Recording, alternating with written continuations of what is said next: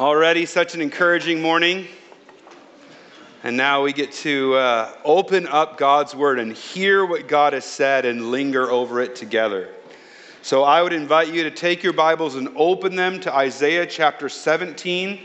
If you are using the Bible in the rack in front of you that looks like this, you can find that on page 580. We're going to be reading Isaiah 17 and 18, the oracle concerning Damascus. I'll give you a moment to find it. And then for those who are able, I invite you to stand for the reading of God's Word.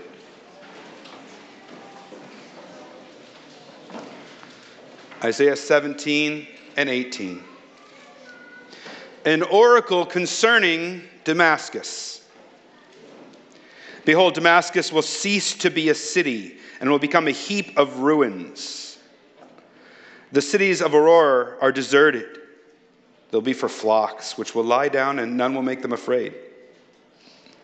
The fortress will disappear from Ephraim and the kingdom from Damascus. And the remnant of Syria will be like the glory of the children of Israel, declares Yahweh of hosts.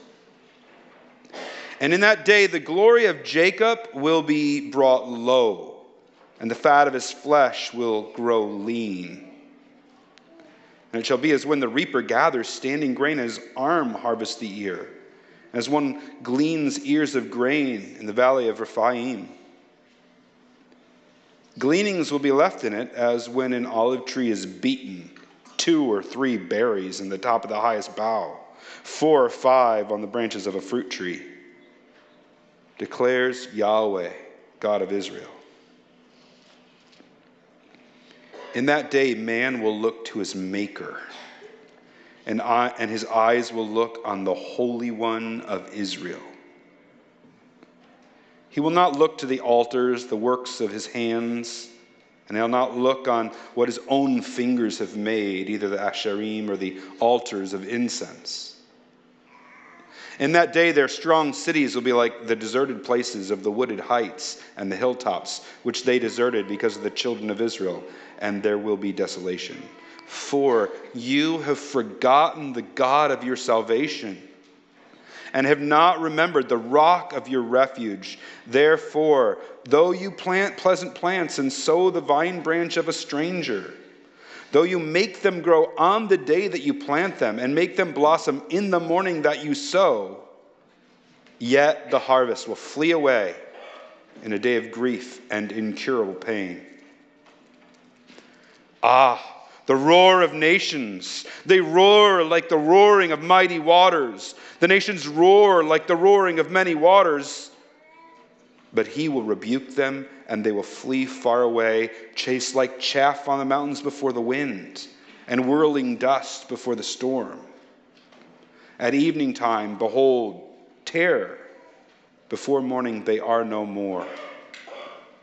This is the portion of those who loot us, and the lot of those who plunder us.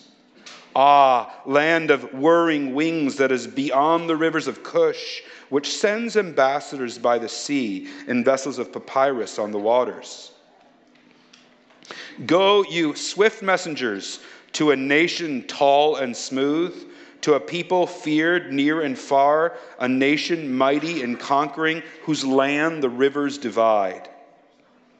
All you inhabitants of the world, you who dwell on the earth, when a signal is raised on the mountains, look.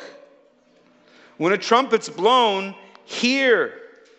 For thus Yahweh said to me, I will quietly look from my dwelling like clear heat and sunshine, like a cloud of dew in the heat of the harvest.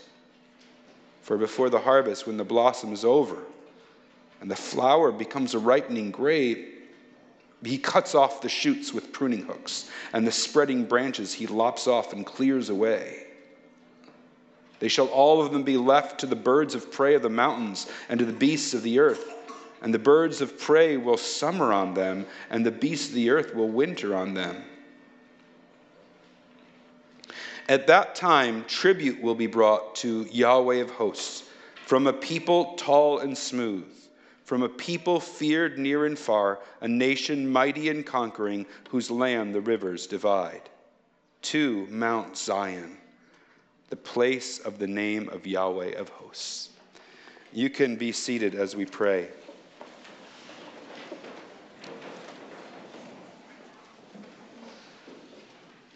Father, open up our ears to listen. Open up our eyes to see. Cause your Spirit to work mightily through your word as we linger over it this morning, that we may be changed in the ways you intend. We together offer this prayer in Christ's name. Amen. What is your impossible situation? Perhaps you have a child who's a handful, and you're at the end of your rope. What do? Try harder. Read every book on parenting on the planet. Ratchet up the manipulation or threats just a little more with the hopes that this time my child will listen. What's your impossible situation? Maybe it's memories that haunt you. Deep, soul-level pain that you can't shake, and it cripples you. What do? Maybe self-medicate to numb the pain. Maybe throw yourself into your work, hoping career achievement will crowd out the pain. Or maybe you vow to give yourself and all you have to making sure that those entrusted to you never experience the same trauma you experienced. Your strong resolve to change the tide mitigates the pain you feel. What's your impossible situation? Maybe it's some sort of relational strain, someone near to your heart that's breaking your heart. What do? Try once again to find that perfect balance between tough love and forgiveness. Vilify the person in your own mind or in how you talk to others so as to justify the hatred you feel towards them. Maybe seek to destroy them, or let's go to counseling. Maybe we can work this thing out. Well, Israel faced her own impossible situation. King Uzziah had died, ending some 50 years of stability and prosperity. And around the same time, Assyrians in the north were rising with a menacing, merciless army bent on marching right through Israel on their way to take down Egypt. What will they do? And into this impossible situation, Yahweh himself speaks.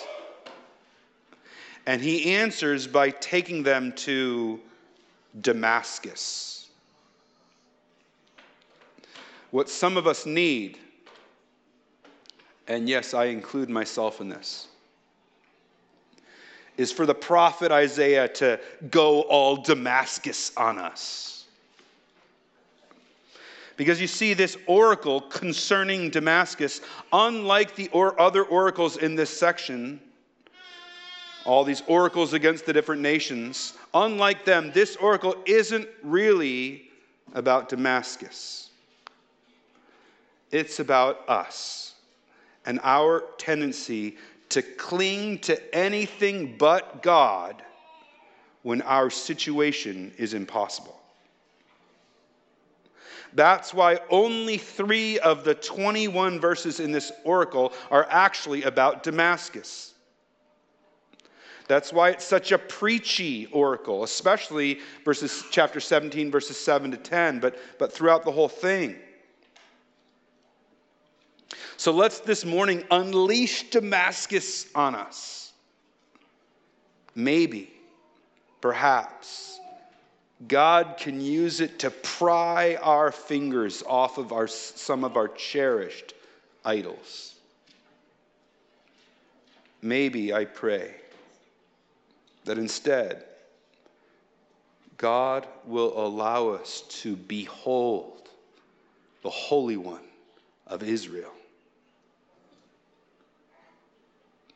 So, just remember, after the death of Solomon, one of the kings of Israel, the northern tribes of Israel separated from the southern tribes, and they created their own altars, not based on what God had said, their own places of worship, not based on what God had said, their own king, not the Davidic king, and they claimed they were still worshiping Yahweh, but they were doing it on their own terms and in their own way instead of listening closely to God.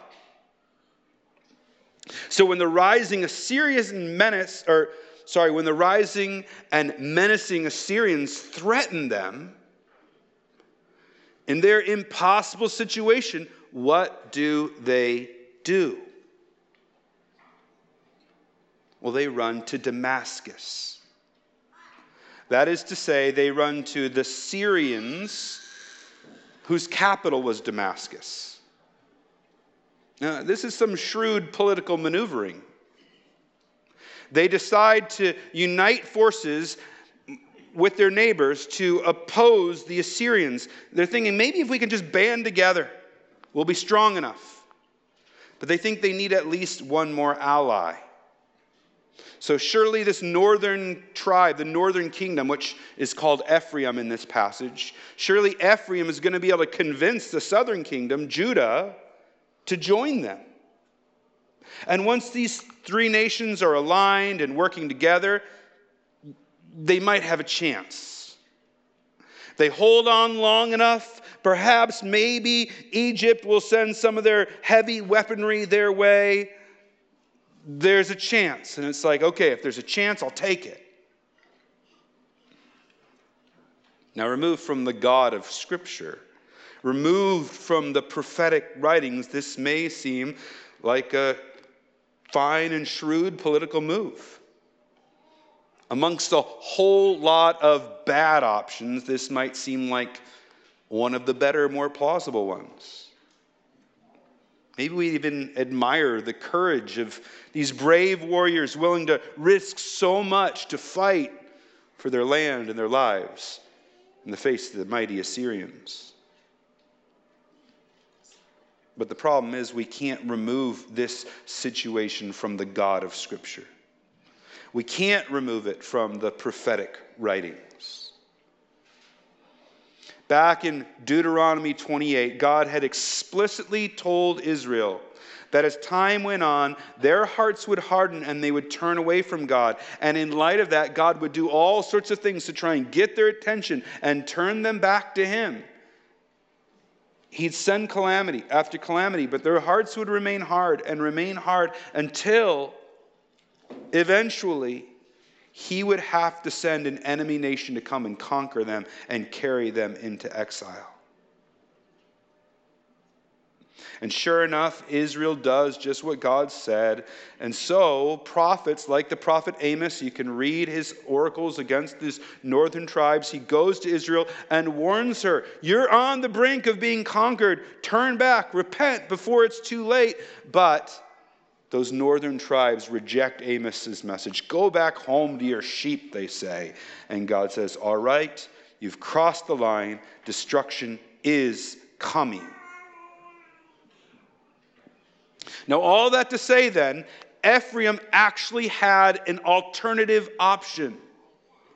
They could have repented fully, turned to the true God, restore the Davidic king, restore worship to the temple in Jerusalem, repent of their godless ways, and then entrust themselves to the God who is strong and sovereign over all the nations. Perhaps if they did so, as Amos initially offered, God would relent.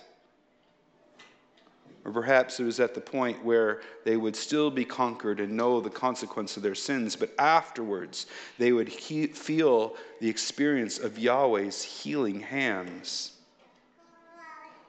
But either way, they would be obeying the voice of God and trusting Him. But that's not what Ephraim does, is it? Instead, she clings to Damascus, her shrewd and calculating plans. She'll trust her own strong cities. She'll trust her ally to the east.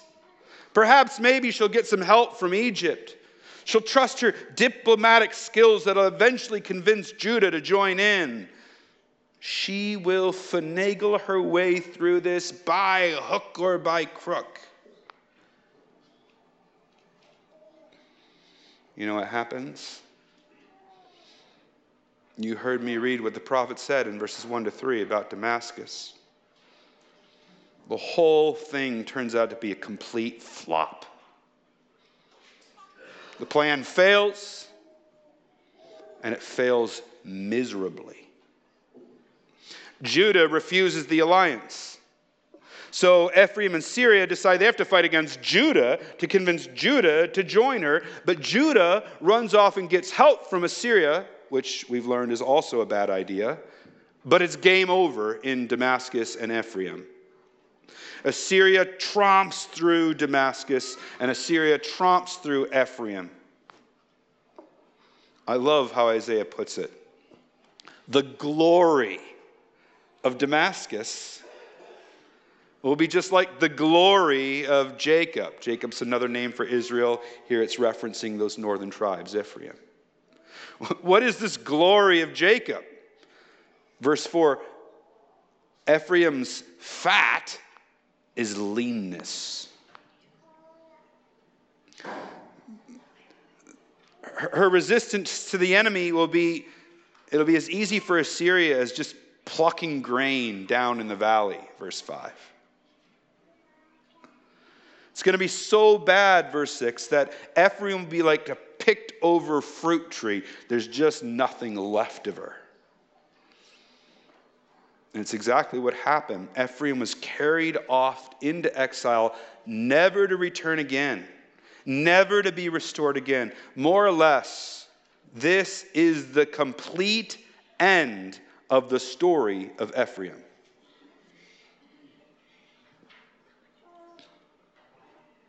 And the prophet's looking at us and saying, that's where turning to Damascus gets us. Friends, in our impossible situations, where does our gaze turn? Does it turn to our Maker? Or does it turn to the idols we have made? Do we look to our own solutions? Or do we look to the Holy One of Israel?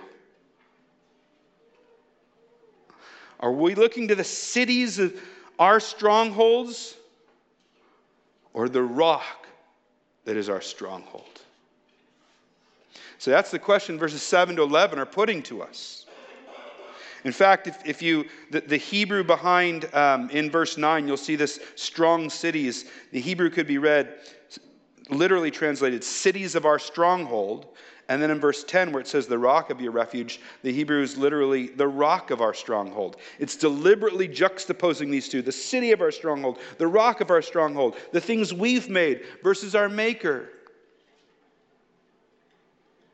Where are we turning?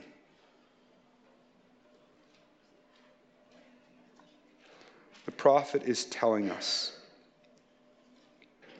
when we run to Damascus, Damascus fails us. All our handmade solutions will crumble and fall. They cannot hold up. Perhaps soon, perhaps far down the road, they will fail just like we fail. not surprisingly, our man-made idols are only as strong or as weak as we are. The oracle against Damascus, our ally, our hope, is that her fate is our fate. Our strong cities will fail, so will theirs.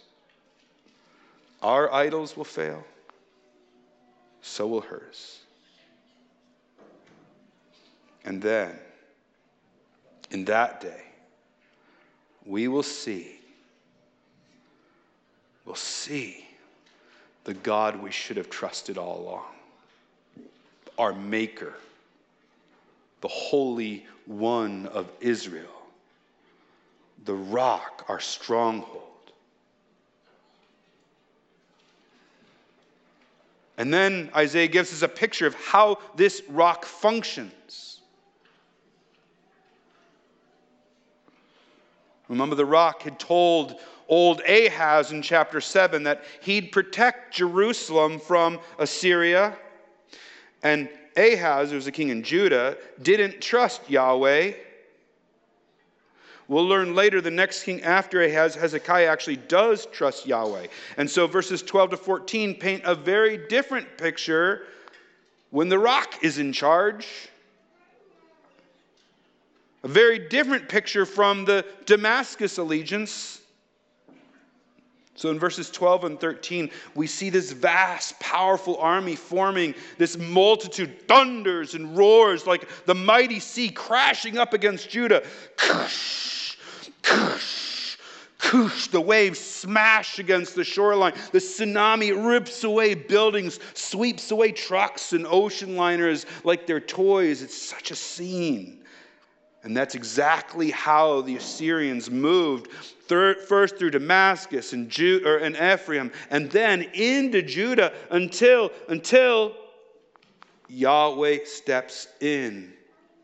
And suddenly, in the middle of verse 13, the thundering waters are turned into chaff, just blowing in the mountain breeze. Dust kicking up as the storm blows in. And that's exactly what happened. Assyria does come through Judah, gets right up to Jerusalem's door when Hezekiah is king, about to knock over Jerusalem, and then God just sends them away. Whoosh, they're gone. And verse 14 ends, do you see it there? This is the portion of those who loot us, and the lot of those who plunder us. When the rock's in charge. Think about it. Either there is a God or there isn't a God. Either there is a creator who made all of this or there isn't.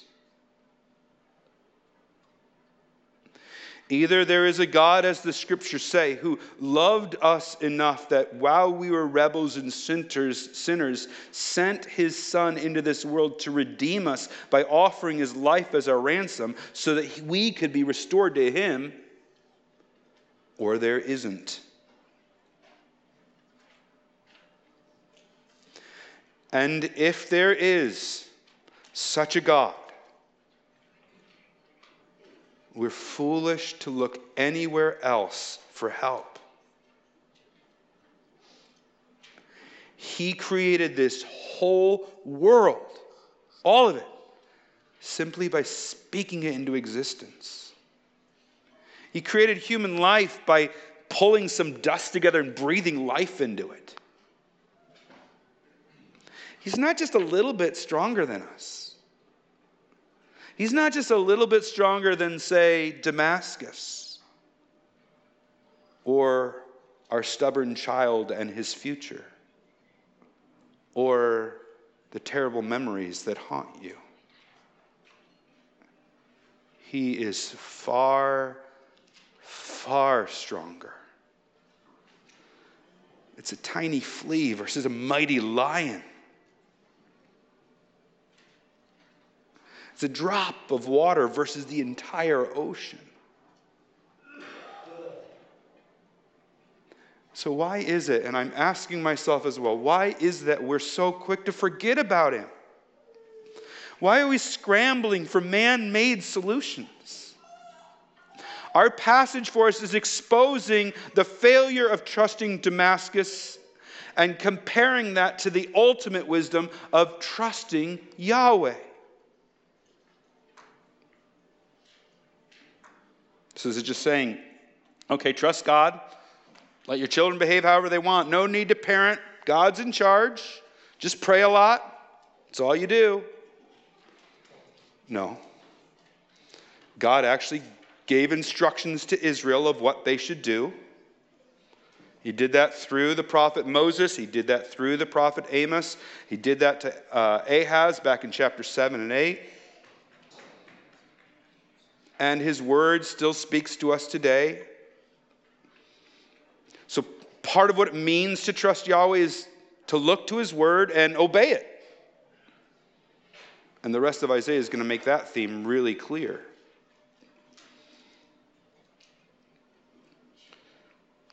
So here's what I think we should do, real simply.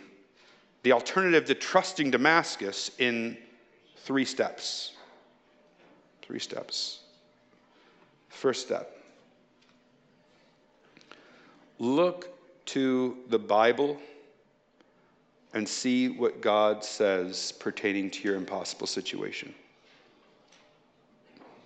It's not going to give you every answer, but it's going to tell you the core things that you need to focus on and prioritize. And don't just look for the actions you should take, but also look for what your heart should be in the midst of them. So that's step 1, look to the Bible. Step 2, pray fervently to God. How many times that memory comes up? You see the person, it's, oh, I'm jarred. And our first response isn't to pray. I got to do my man-made solutions. Where's my idol? Where's my Asherim? Right? That's us.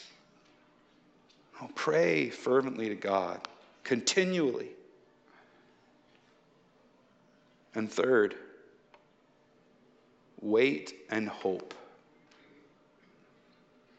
This isn't I hope I got my fingers crossed, not that kind of hope.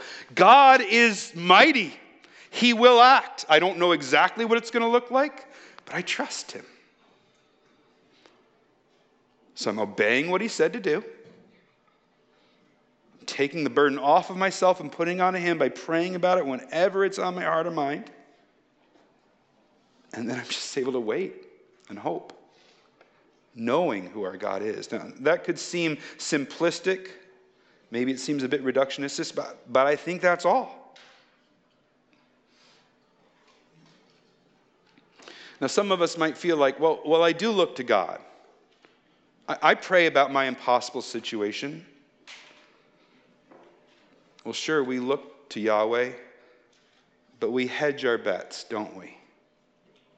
God plus my strong city. God plus Damascus. God plus my Asherah pole. God plus the latest parenting guru. God plus the self-help section of the bookstore.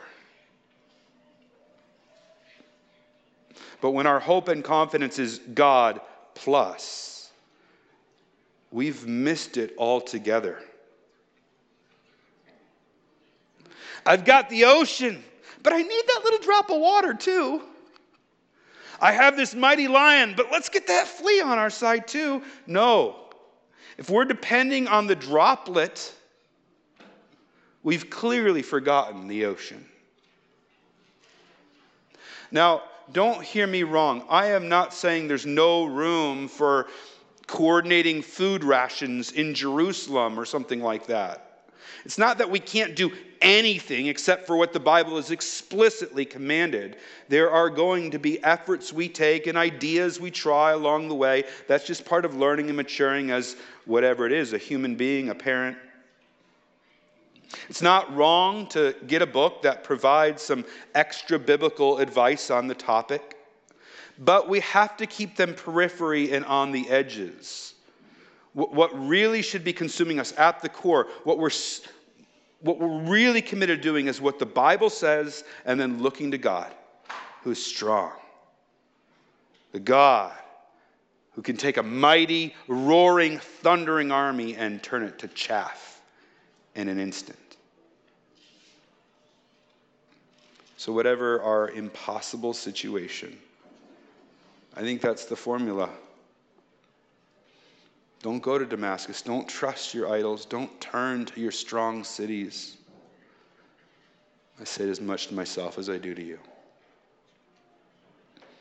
Now, perhaps you say, hey, is an oracle concerning Damascus? What makes you so certain you're accurately applying it so broadly to us today? The last thing I want to be accused of is sloppy exegesis. It's actually the text that compelled me in this direction in terms of how I'm preaching it, because it is the move that Isaiah makes. We've already seen how the Damascus oracle is different than the others before and after it. I've already mentioned how Damascus is only discussed in verses 1 to 3 out of all 21 verses. We've seen how verses 7 to 11 apply the message of Damascus. But did you notice in verses 7 to 11, there's a certain ambiguity about who it's talking about? And scholars debate this. Is it about the remnant of Ephraim after they've been decimated by Assyria? Is it about Judah after watching what happened to Ephraim? Is it about Damascus? Or is it about, kind of more generically, any who Isaiah is preaching to, which is what I think is happening there? Because though there are certain hints of historical setting, most of what's going on is Isaiah taking the Damascus scenario and preaching it to all of us. It's not for one particular people. For example, he doesn't say Israel in verse 7. You see that generic word he uses, man, which is same word for Adam. It's like all who are from Adam, turn to your maker. But if all that work that I've already showed doesn't convince you, chapter 18 should be the clincher. Because chapter 18 takes up the land of Cush. But Cush doesn't get its own oracle. Poor Cush. Why doesn't it get its own oracle? It's a good question in and of itself. But if you're going to subsume Cush into another nation's oracle, you don't put it with Damascus of chapter 17, you put it with Egypt of chapter 19. Because Cush refers to the region historically referred to as Ethiopia. It's kind of the outer reaches of Egypt. In fact, around this time, the Pharaoh leading the Egyptian empire was a Cushite. In the mind of that day, Egypt and Cush would go together like Newfoundland and Labrador. Chapter 20 makes that clear for us who don't know about the ancient Near Eastern world. So why is Cush mentioned here under the Damascus oracle? It's because the preaching prophet is driving home his point. Perhaps we could say in chapter 17, he's going all Damascus on Ephraim. But in chapter 18, he's making clear that the principle applies further. Because even after Ephraim and Damascus do fall, Judah would remain. And like all the nations that sit there trembling in the path of the mighty Assyrians, Judah's hope would rest on Egypt and their Cushite leader. Indeed, the Cushites, as 18:2 makes clear, were sending out emissaries all over, implied encouraging people to do what they could to slow down the Assyrian war machine. Egypt and Cush were the new Damascus. Look at chapter 20, verse 5. Just flip the page there. Now he's predicted the demise of Egypt and Cush. And verse 5 says, "Then they shall be dismayed and ashamed because of Cush their hope and Egypt their boast."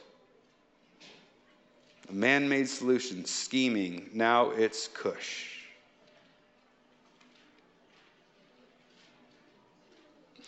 Long after Damascus is crushed, long after Damascus is now just an Assyrian vassal, the sermon's implication still needs to be heard. The echo of Damascus still needs to ring in their ears. Will Judah trust Cush?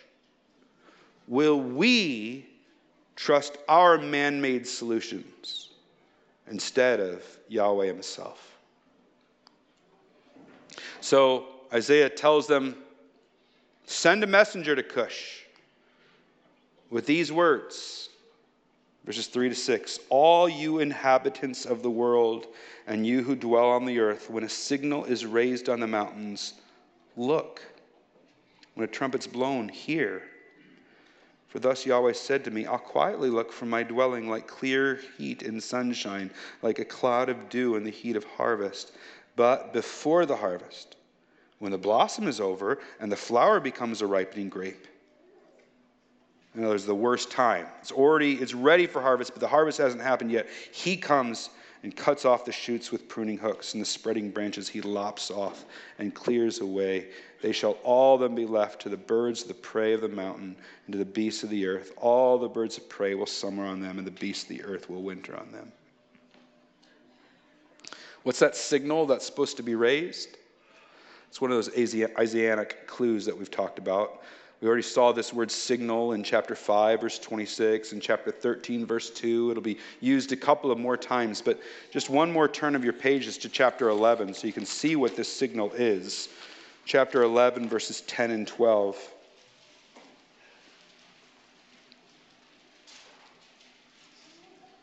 Verse 10, "In that day the root of Jesse," that was another Isaianic clue that we'd seen before that's pointing to Jesus. "In that day the root of Jesse, who shall stand as a signal for the peoples, of him shall the nations inquire, and the resting place, his resting place, shall be glorious." In verse 12, "He will raise a signal for the nations, and will assemble the banished of Israel, and gather the dispersed of Judah from the four corners of the earth." So when we hear this word signal in our chapter, it's an Isaianic clue pointing to the ultimate coming Messiah. You see, our oracle is not simply about Damascus ultimately. It's not even simply about Judah and Cush ultimately. It's for all peoples, all nations. Will we see God's victory flag go up, his signal, his Messiah, and trust him? Or will we keep fighting our own battles, our own lame little way? Verse 4 says God is silently observing all of this. He's going to one day come forward and sweep away the multitudes, verses 5 and 6. And then how does verse 7 end? "In that day, even the Cushites, the strong, tall people, the ones we're putting our hope in, even they will be worshiping at the feet of Yahweh." That's how the Damascus oracle ends. In chapter 17, Ephraim trusts Damascus, and they both end up ruined. In chapter 18, Judah would be tempted to trust Cush, but instead tells Cush to look to the Messiah, and both end up worshiping Yahweh in Zion. If that's what Cush is going to end up doing, how much more should we? If the flea ends up serving the lion, why should we be chasing the flea?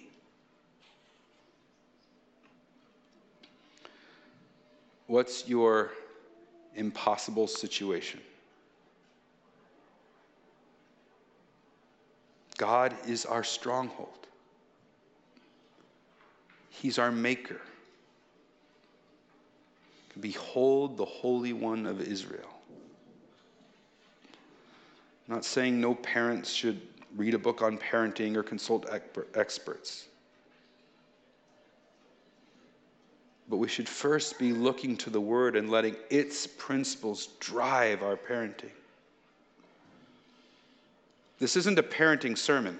I'm using this as one illustration. I don't know what your impossible situation is. I'm trusting the Holy Spirit to help you apply that. But the Scripture's teaching on parenting is straightforward. Don't neglect consistent discipline. Parent with tenderness that doesn't exasperate.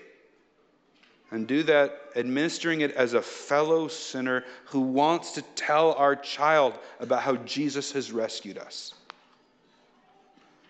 You do that, and then you pray, and you pray, and you pray, and trusting your child and his future to God. Remove the weight from your shoulders. Place it on God's. Stop trusting yourself and your man-made widgets for fixing children. Remember Damascus, man-made efforts often end in ruin. And then wait and hope. It's on God's shoulders. I don't know how it's going to go, but I trust him. I'll just do what he tells me to. Pray to him desperately and wait and hope. So we could do the same thing with the trauma or the relational strain. Obey Scriptures, trust God, pray much, wait. The bottom line is, behold the Holy One of Israel. We have a far, far bigger God than most of us realize. So let's stop turning to Damascus and instead behold the Holy One of Israel, who is the Lord of all. Let's pray. God, thank you for allowing the prophet to go all Damascus on us. And I pray that you would use your word to pry our fingers off of our cherished idols, to cause us to run away from man-made attempts and instead put our hope in your Christ. Trust you and look to you. In Christ's name, amen.